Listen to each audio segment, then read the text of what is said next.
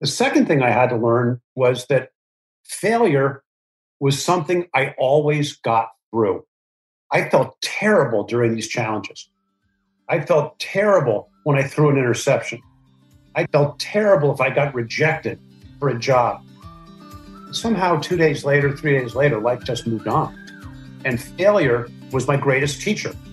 And once I learned to not fear failure, not like it, but not fear it, my risk profile changed. And I learned, for me, I think I learned to take calculated risks, not emotionally driven risks. Hello and welcome. I'm Eric Corum, and you're listening to the Blueprint Podcast, where we explore the journey of high performance by learning from the struggles and triumphs of some of the most interesting people in the world. Chip Adams is the chairman of the Center for Conscientious Leadership, a board member at Under Armour, WellBe Health, Anthos Capital, and Morgan Stanley's Expansion Capital. In this episode, Chip and I discuss why he invested in Under Armour, what made Kevin Plank special, and what ultimately led him to join Under Armour as the Chief Performance Officer. Chip also talks about a phase in his early career where everything looked amazing on the outside, but on the inside he was drowning in self-doubt, and how a moment of honesty with three men he looked up to changed the course of his life. This was a special conversation with a truly amazing person. If you're looking for information and resources to improve your health, well-being, and performance, then sign up for my free high-performance newsletter. Just go to www.ericcorum.com and sign up now.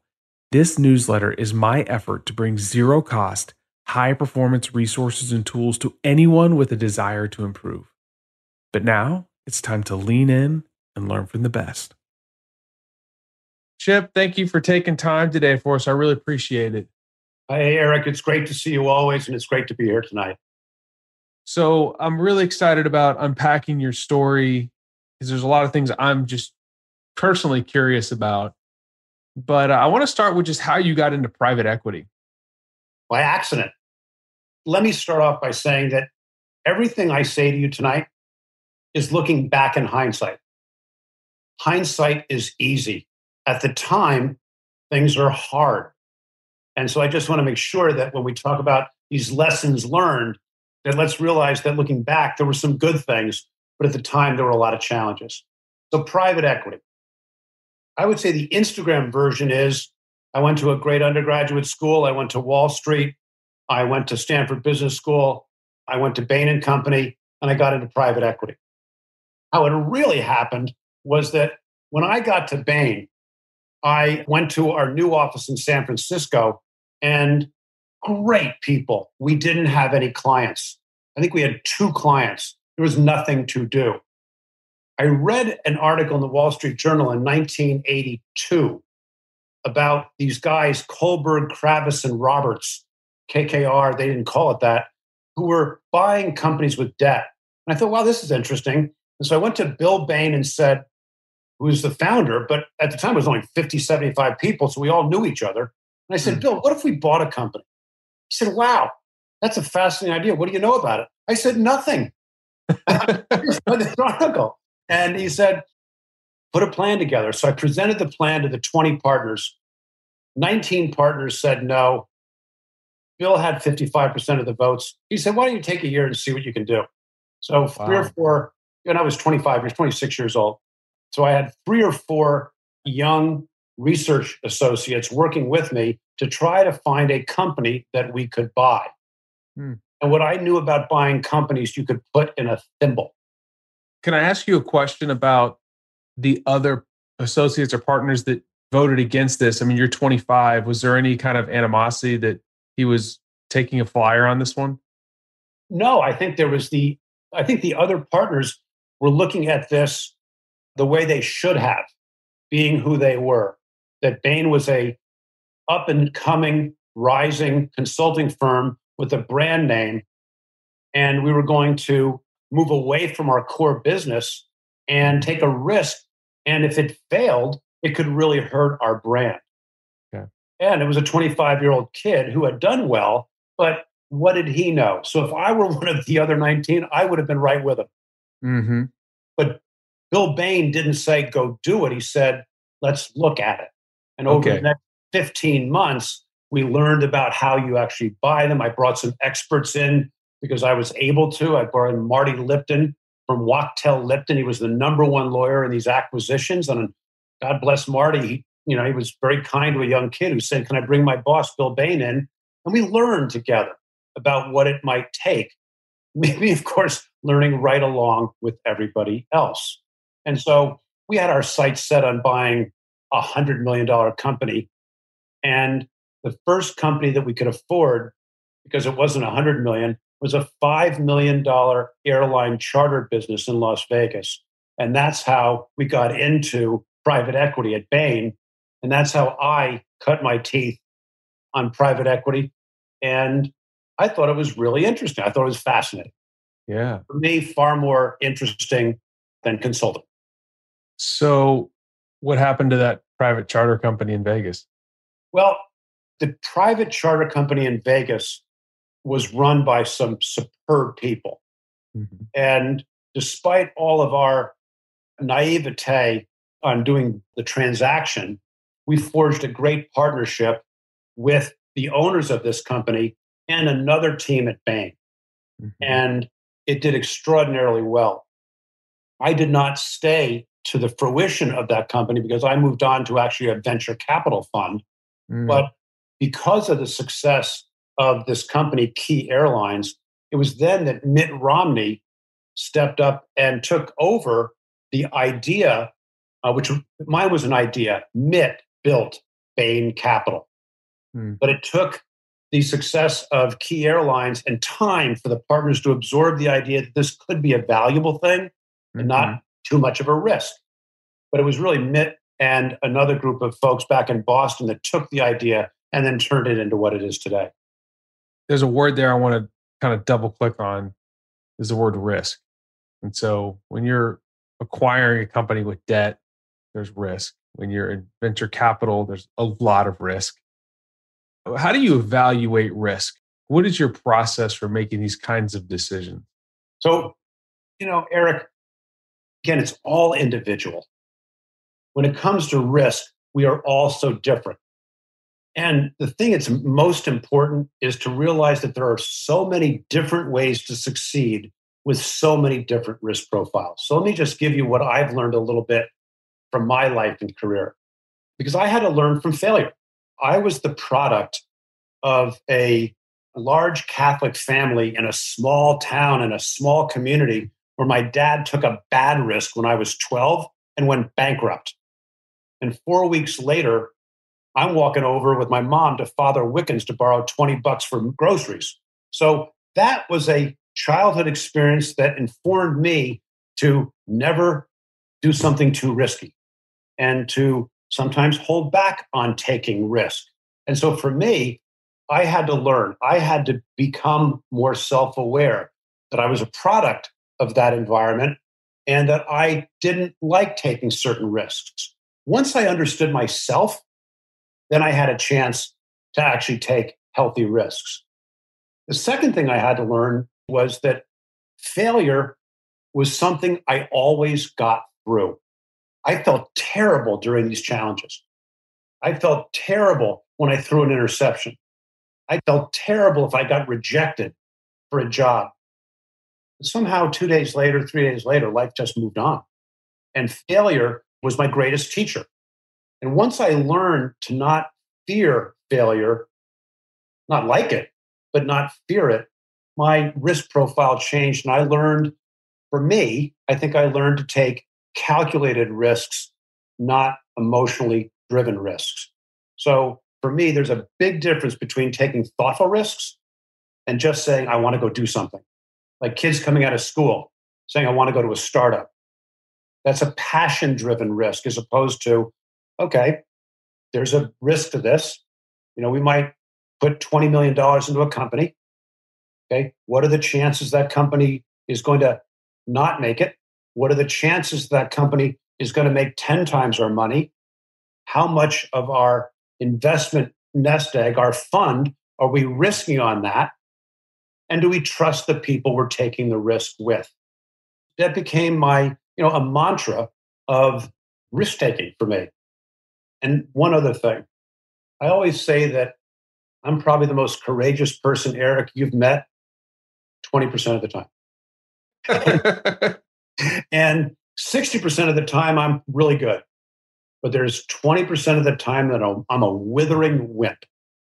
And what I learned to do out of sheer necessity was be vulnerable and share and draw courage to do things from other people who knew me better than I knew myself. Mm. And that is so important to my picture of risk taking, is to share with those people who care about me more than my opinion of them. They care about my welfare, and say, here's what I'm presented with. And here's what I'm thinking. What are you thinking? And I've got a personal 4-person, 5-person board of directors who knows me deeply and will tell me exactly what they think. And that really informs my taking risks. This is fascinating. I love the idea of board of directors. I've had that type of group in my life, probably for the past 10 plus years, of people that I consider older and wiser. Yeah. And maybe that board changes a little bit depending on the question or the situation I'm in. I might go pull somebody out. But you talked about, do I trust the people that we're taking the risk with? So do I trust the CEO? Do I trust the organization? How do you evaluate that? The CEO, the leadership of an organization that you may buy or invest in? I think experience is our best teacher when it comes to judging the capabilities and attributes of other people. We learn. When I built my first board of directors at age 29 for a technology company, I put 3 of the biggest stars of venture capital and technology on the board. And I thought I was a hero. They didn't get along. Mm. I failed. And what I learned was that the character and the chemistry and the respect and the trust is so much more important than capability. And so when I think about who do I trust, I do think about character. I think about going back in their life, going back into their personal lives, having lunch with their family. And how are they as people is really, really important. How do they solve problems? How tenacious are they at what they are trying to do? Do they have a history of friendships and relationships where they were equals, where they could give up control to people better than themselves? You find in the world of Silicon Valley a lot of great leaders, but you also find leaders that believe, this is my idea, I own it, I'm going to build it the way I want to. That would not be an example of a person that you trust. I look at Intuit and how the CEO is a very good friend of mine. He was founder, chairman, and CEO. He gave up the president and CEO title. He gave up the chairman title. He gave up all titles, and he was brilliant, and he still is today. He's the driving force, but he kept giving away responsibility and giving away the future and put it in the hands of people that he trusted. And by being able to be aware of what he wanted to do and could do, he put his best people in there. You would back a man like Scott Cook, the founder of Intuit, every single day. When you look at the market right now and how much money is being invested in venture capital, it's unbelievable. I think last year, going into COVID, there was more money sitting in these funds or ready to be invested than at any point in history. Part of that's also the growth of venture capital. Do you think that this is taking your place across the board? Is it, you know what I'm saying? Or are there some that do it better than others? When you say some, you mean some? Some firms, some groups. It just seems like there's money. You read Crunchbase or you look at any of these media outlets and they're talking about how much money is being invested right now.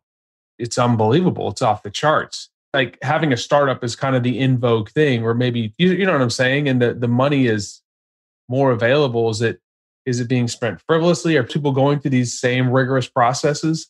There's 2 questions here, Eric, to me. Yeah. One is, you've talked about how much money there is available and how much money these companies have. There are 2 driving forces, in my opinion, for that.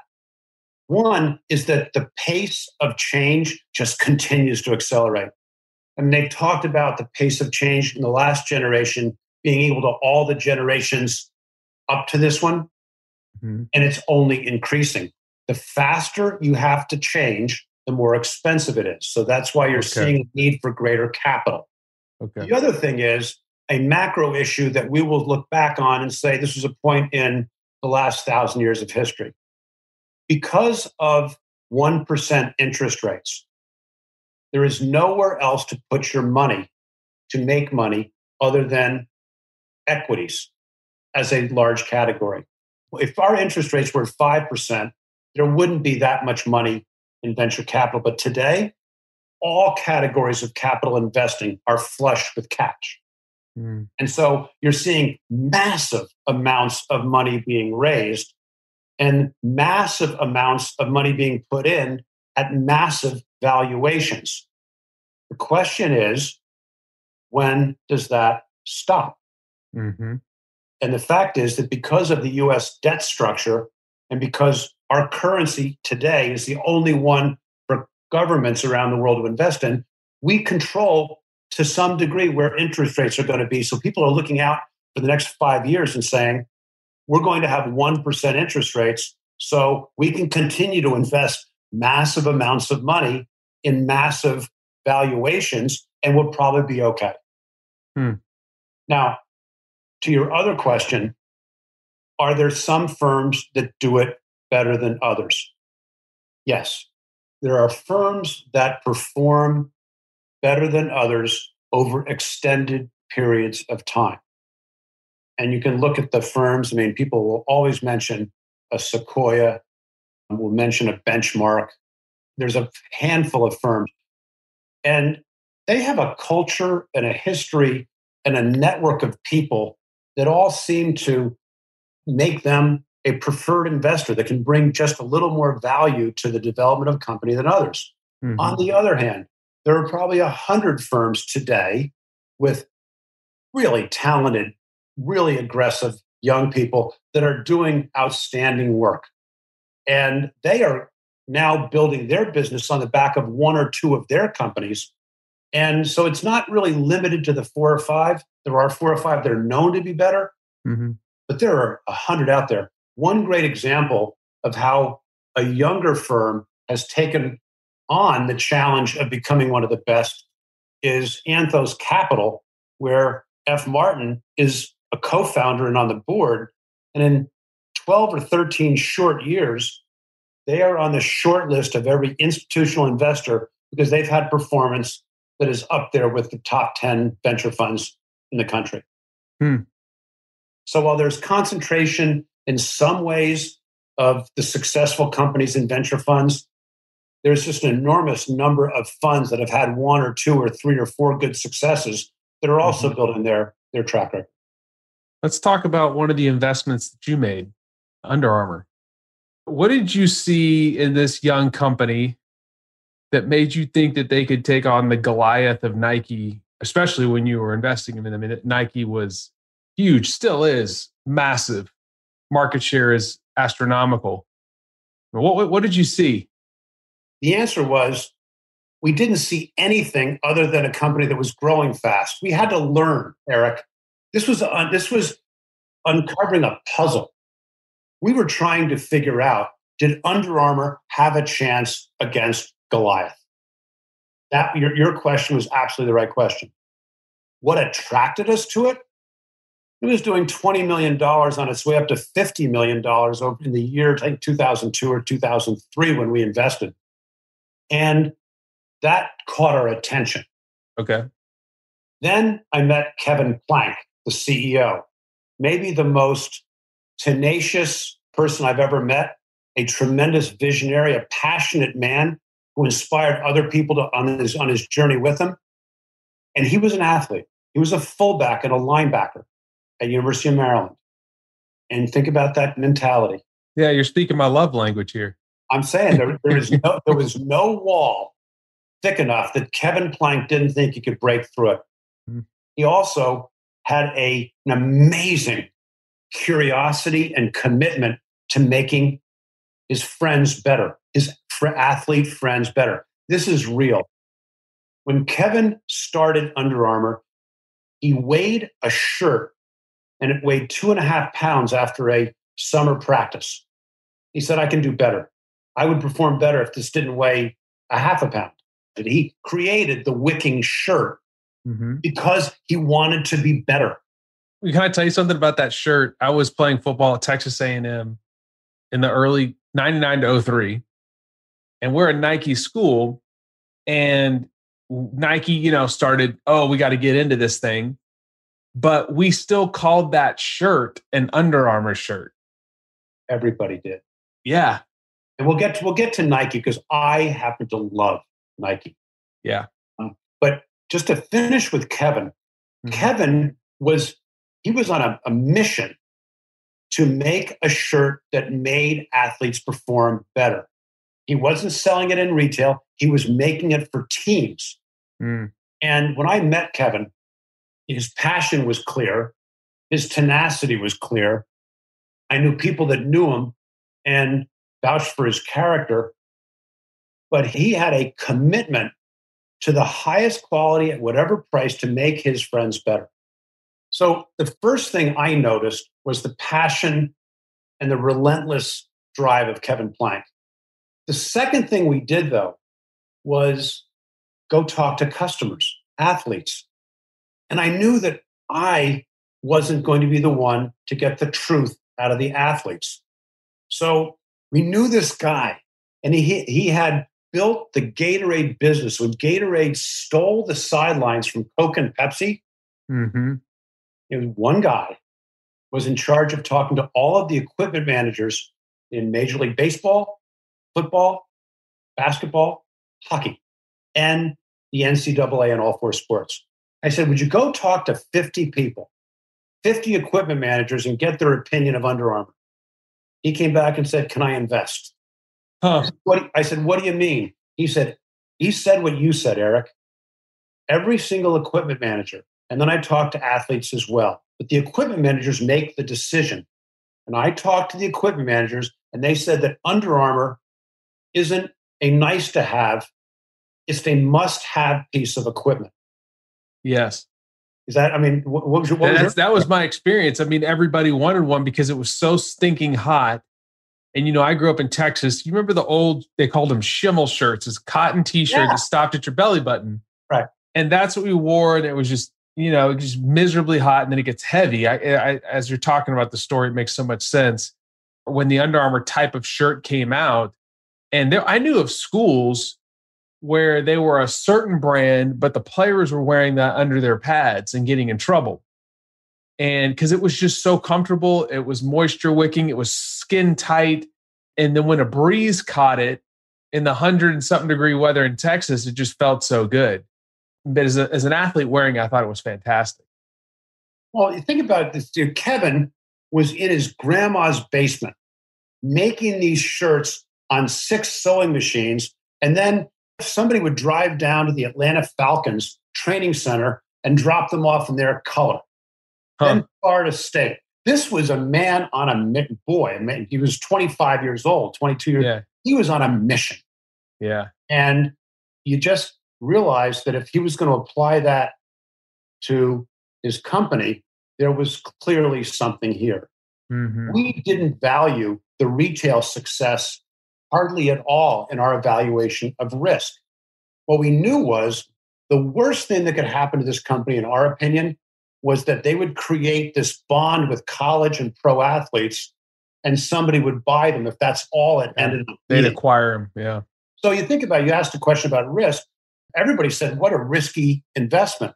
When you talk to customers, and I love talking to customers, and realize how much they bonded with not only this shirt, but the brand behind it. I am an athlete. I am a performance athlete. I'm an aspiring athlete. To think about circles just going out from each other, like throwing rocks in a pond, the premier athletes were the center. The high school athletes that aspired to be the college athletes were a ring out there. And then there were people outside that said, you know what? I'm still an athlete. And so you got the whole world to bond with this idea that if when I put this shirt on, I can do anything. Yeah. And that's how Under Armour built its business. And that was the reason we were able to invest in it. You just said something that really struck a chord with me for a lot of reasons, but you said the customers bonded with the brand. And I think that's so important. I just had Chris Doe on the podcast. Chris is a fantastic creative designer and brand expert. He's an Emmy award-winning designer. And he just said that he talked about, a brand is a gut feeling that you get. And if you ask enough people and they all have the same gut feeling, you got a brand. You know what I'm saying? It's not a logo. It's not an image. It's that gut feeling. And you went straight to the customers, which I think is fantastic. And that's where you knew that this was a winner. Fast forward a number of years. When did you make that investment? In 2003. So 2003, 2011, you come on board with Under Armour as the chief performance officer. Am I correct? Right. So you spent a long time on the West Coast. Did you move to Maryland? So in 2009, Kevin asked me to come back. At that time, he said, hey, come back and run the company. What he meant was come back and help. Yeah. And Under Armour was growing far more rapidly than its infrastructure. It didn't have a strategic direction. We didn't have really an organized HR effort. There was just a lot that needed to be done. We had great people in product development. We had great people in marketing. We had great people in operations. We just had a really strong team, but it wasn't as organized as everybody wanted it to be. So Kevin and the board asked if I would come back. I had actually left the firm I founded, the venture capital firm I founded. I had done that for 25 years and said, for me, is this all there is? And I went through my own discernment of doing something different. And I was in the middle of that. And they said, why don't you come back here and help us reorganize? And I had just gotten remarried at the time, literally that year. And my wife is a professional and she has a lot of things on her bucket list, but moving back to Baltimore, as she said, wasn't on the list at the time. And so anyway, Nancy and I did move back to Baltimore and bought a house in downtown Baltimore next to the Under Armour headquarters. Because if I was going to be camp counselor to 5,000 young people at Under Armour, they needed to know that I was all in. That was the culture. And when we were doing work at 2:00 in the morning, there were 22-year-olds or 25-year-olds, and I'm right there with them, as are other executives. That is the culture. There is no time. You put it all in all the time. And so I did go back and spend about 3.5 years in that reorganization effort. It was never meant to be a long term, because my job was really to put people in positions to succeed and do the best I can to do that. So we hired a lot of people. We developed a strategic group. I ran e-commerce as part of, there's a portfolio that I own. We put ourselves into e-commerce at the time. There was just a lot of change that was going on. That was it was a real joy and an honor to be in with this group of people. Both the leaders and the young people were really terrific. Wow. I want to go back a second. You just said something that really hit me. You said that you were going through your own thing about, is this all there is? After your 25 years in venture capital? Right. Do you mind talking about that for a second? Sure. We all have a journey. And my early journey, it would be an Instagram success today. Ivy League, Wall Street, Bain, blah, the youngest venture partner. And on the outside, it looked perfect. And I'll tell you, Eric, on the inside, I was churning. It was far from perfect. I was in over my head. I had way too much responsibility. Running a venture fund at age 31, what did I know? Nothing. I also wasn't talking to people about it. And so I got very lucky. I knew Don Fisher from The Gap, because I went to school with his son, and another iconic investor, Warren Hellman, sat down with him one day, and I started crying. And I just said, I suck, I stink, I da da da da da. I don't even know why you're here with me. You can't help me. I should give the money back. I shouldn't be running this fund. And they started smiling. They started laughing. And I said, what are you laughing? I'm sitting there. You're pouring your heart out. And Warren Hellman says, hey, you think that's bad? Let me tell you my story. And Don said, by the way, Chip, now that you've opened up, We'll be happy to help you. We have one piece of advice for you. If we agree on what you should do, we suggest you do it because that'll make us feel useful. And I'm thinking, you got to be kidding me. Tell me anything. You tell me to do a backflip off the Golden Gate Bridge because it's going to help us. I'm in. So anyway, but it was the first time I had ever been vulnerable. First time I had ever thought about like, why was I doing what I was doing? First time I'd ever shared. And it really changed the direction. Over the next 20 years, I continued to learn, but my personal growth was as important as my career growth. And that was a big shift in my life. Some people get it earlier, some people get it later. But about 35 years old, I realized I was, quote, successful if you want to look at position and money. But if you want to look at quality of life and how I was treating the people around me, I was a good guy. People really enjoy. I mean, people thought of me as a guy with good character. Mm-hmm. But inside, I'm thinking about my ambition to be successful and not be bankrupt like my dad. And that had to all get unpacked. And I had to go on my own personal journey of just saying, what's most important to me? Clearly, my kids were incredibly important to me. But then my health became more important to me.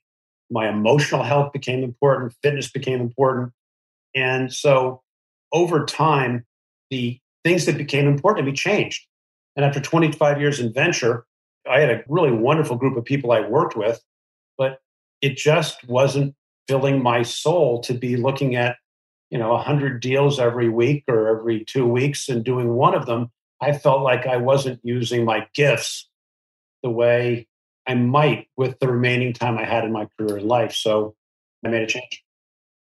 Let's talk about a couple of those things there. You talk about your kids. You and I had a chat briefly before about what success is. And Yeah. do you mortgage it all? And then at the end of your life, your kids hate you? I mean, that's what I thought about as a coach. I had been around some of the best.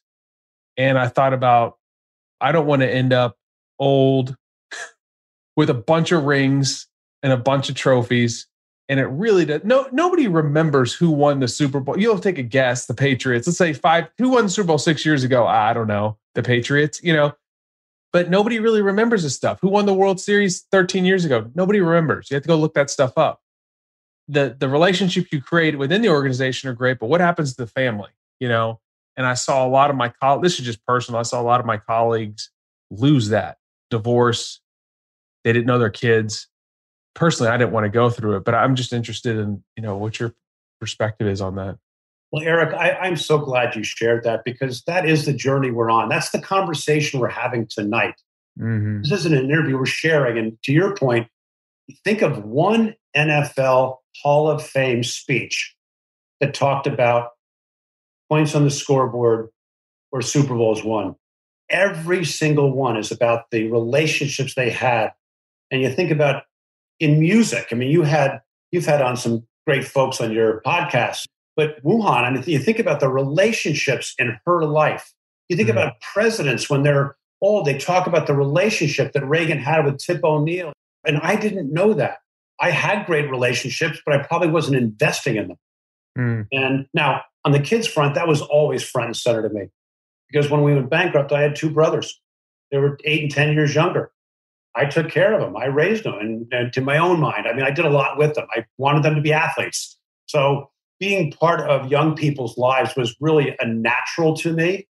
Mm-hmm. I would say that, did I invest in the other relationships the way that I should have? I don't know. I was learning.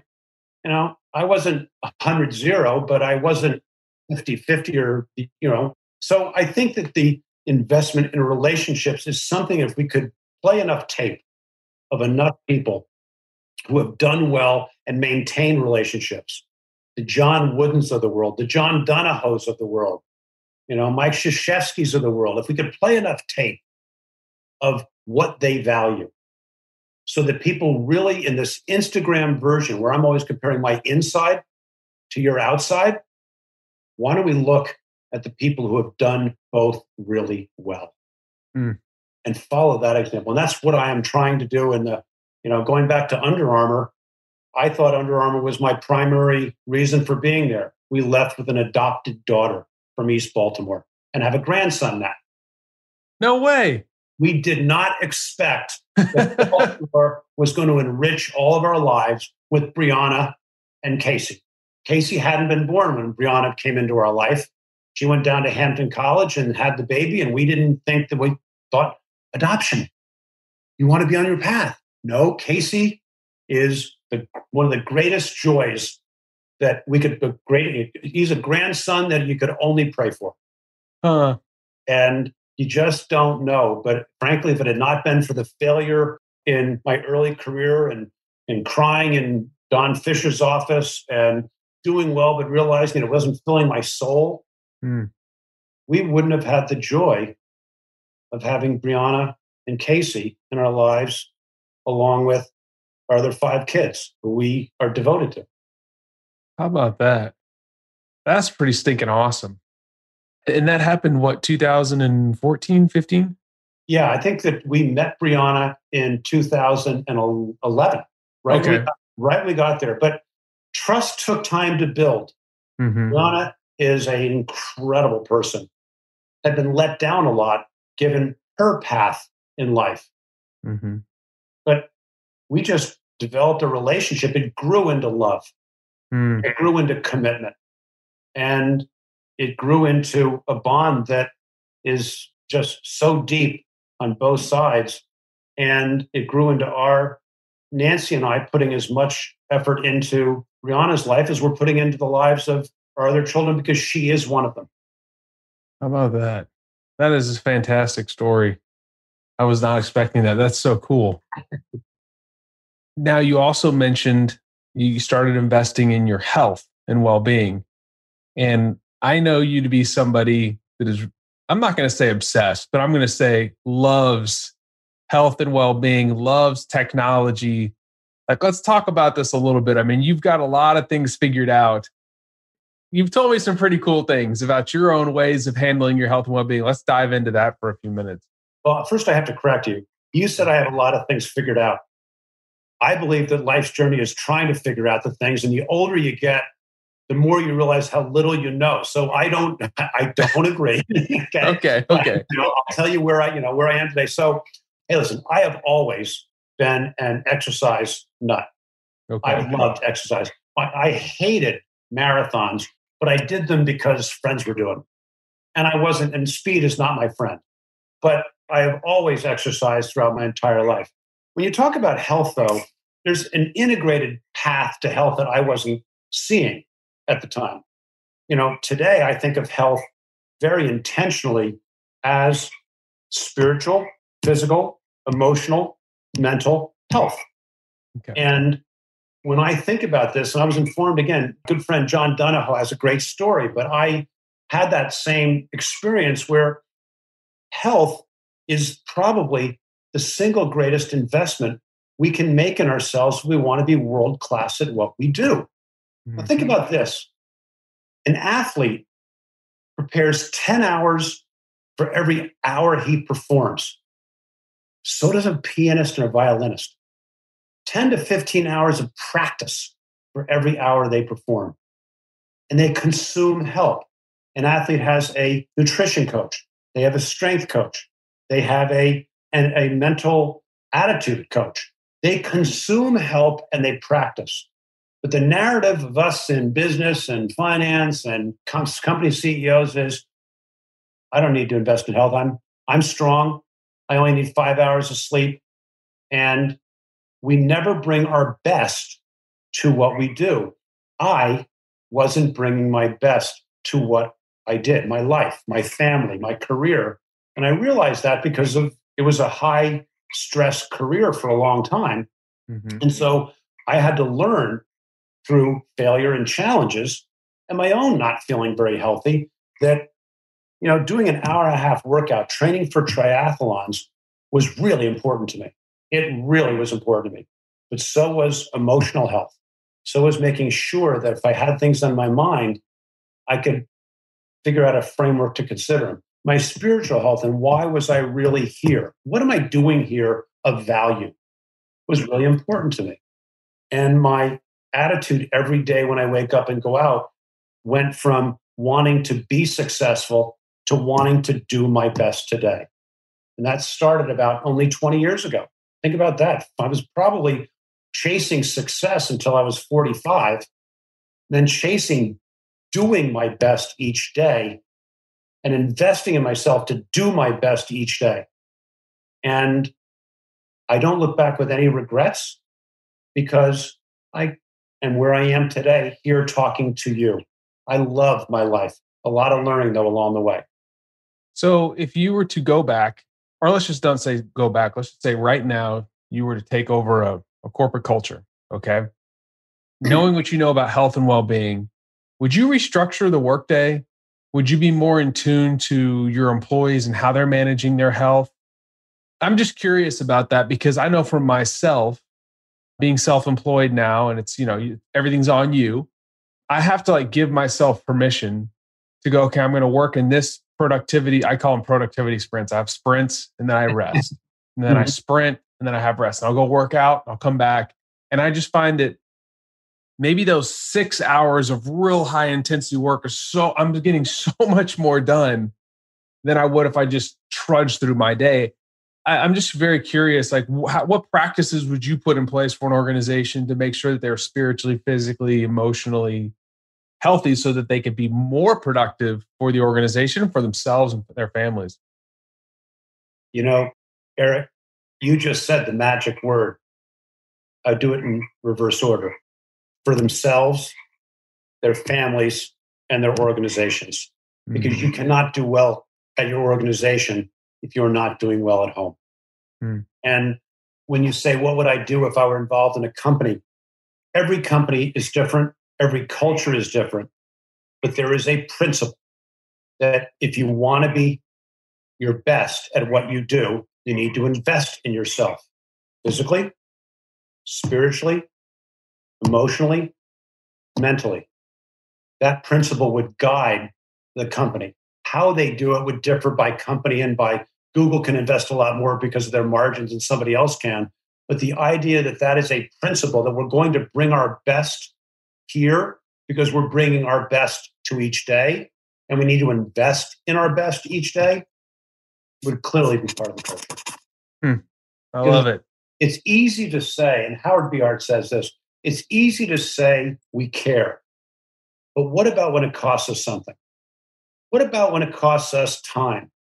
What about when it costs us margin? What about when it costs us profit? Do we care then? And I think that what some companies have done that have turned the industries they're in on their ear is they invest in their people and it ends up working out that they become the best. It's a big risk, but the Costco's of the world, the Southwest Airlines of the world, the Patagonias of the world, there are 100 companies that we study in our leadership foundation, and they're doing that. They're investing in their employees first so they can serve their customers best so their customers want to keep coming back. Mm. It's a different paradigm. More people are moving toward that. I love it. Even if you were just a selfish human being, let's just say you're just purely bottom line driven.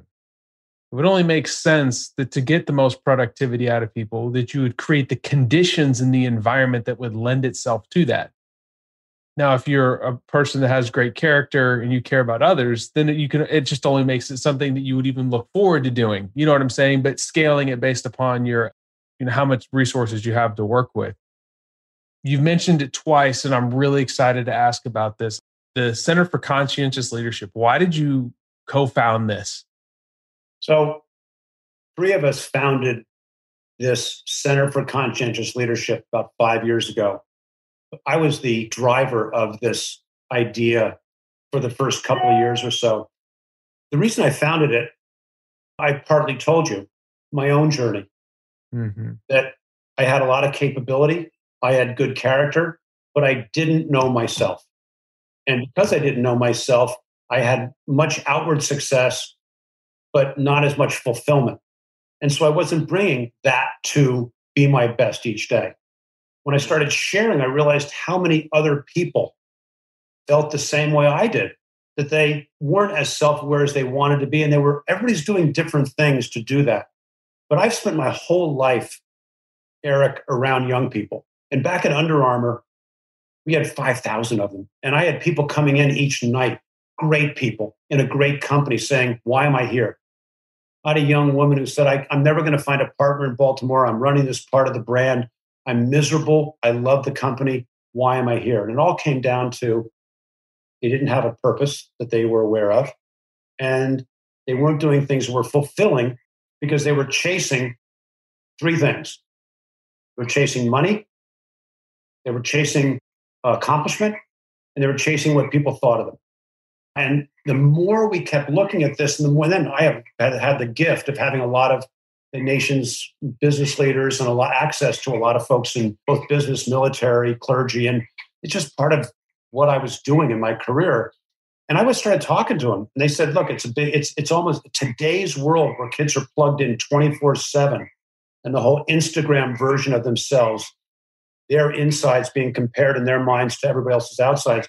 We realized that kids were being driven to be successful with even less chance of fulfillment.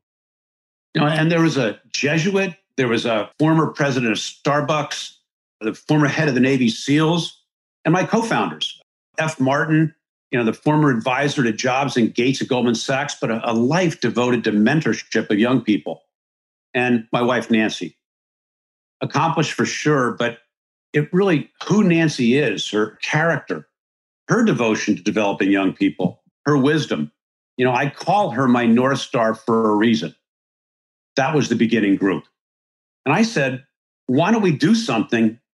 And they all said, why don't we take a year and see what we might develop? And we now have this framework about developing leaders of integrity and impact through leading ourselves first. The key thing here is same thing you and I were talking about, investing in yourself.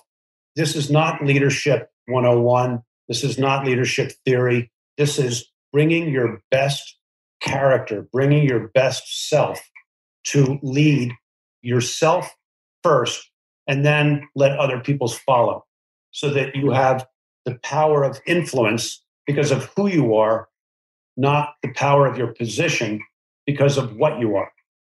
And it's really, really important that we believe that we take these group of capable, hungry kids, young people, kids 35 years old, 25 to 35-year-old kids, and we surround them with leaders to inspire them. And we surround them with frameworks that we've taken from the greatest leadership organizations in the world, the three military academies in the United States and others. And we continually develop the different aspects of them to be leaders of integrity and impact. And where's this housed again? It's in Silicon Valley today.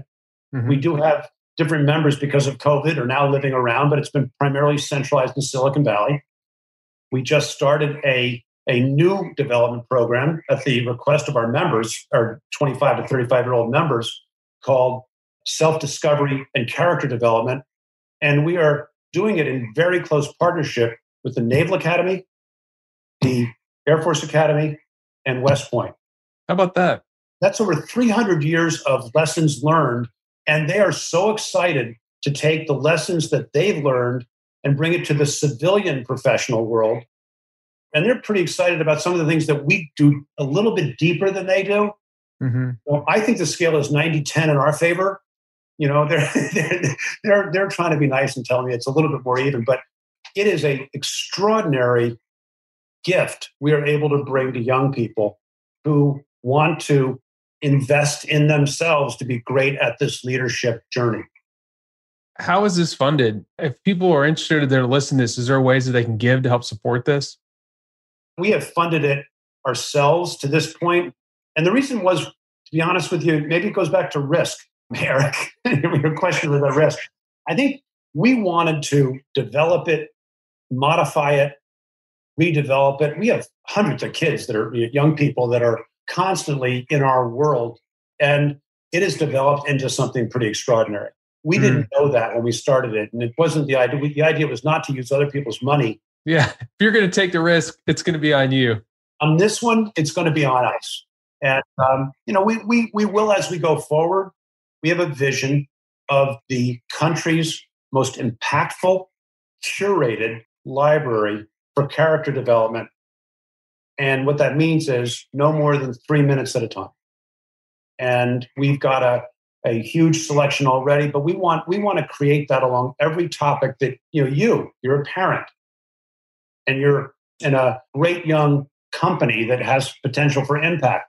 There are 10 topics that I know that you would enjoy listening to McCraven talk to start singing when you're up your neck in mud and what that really meant.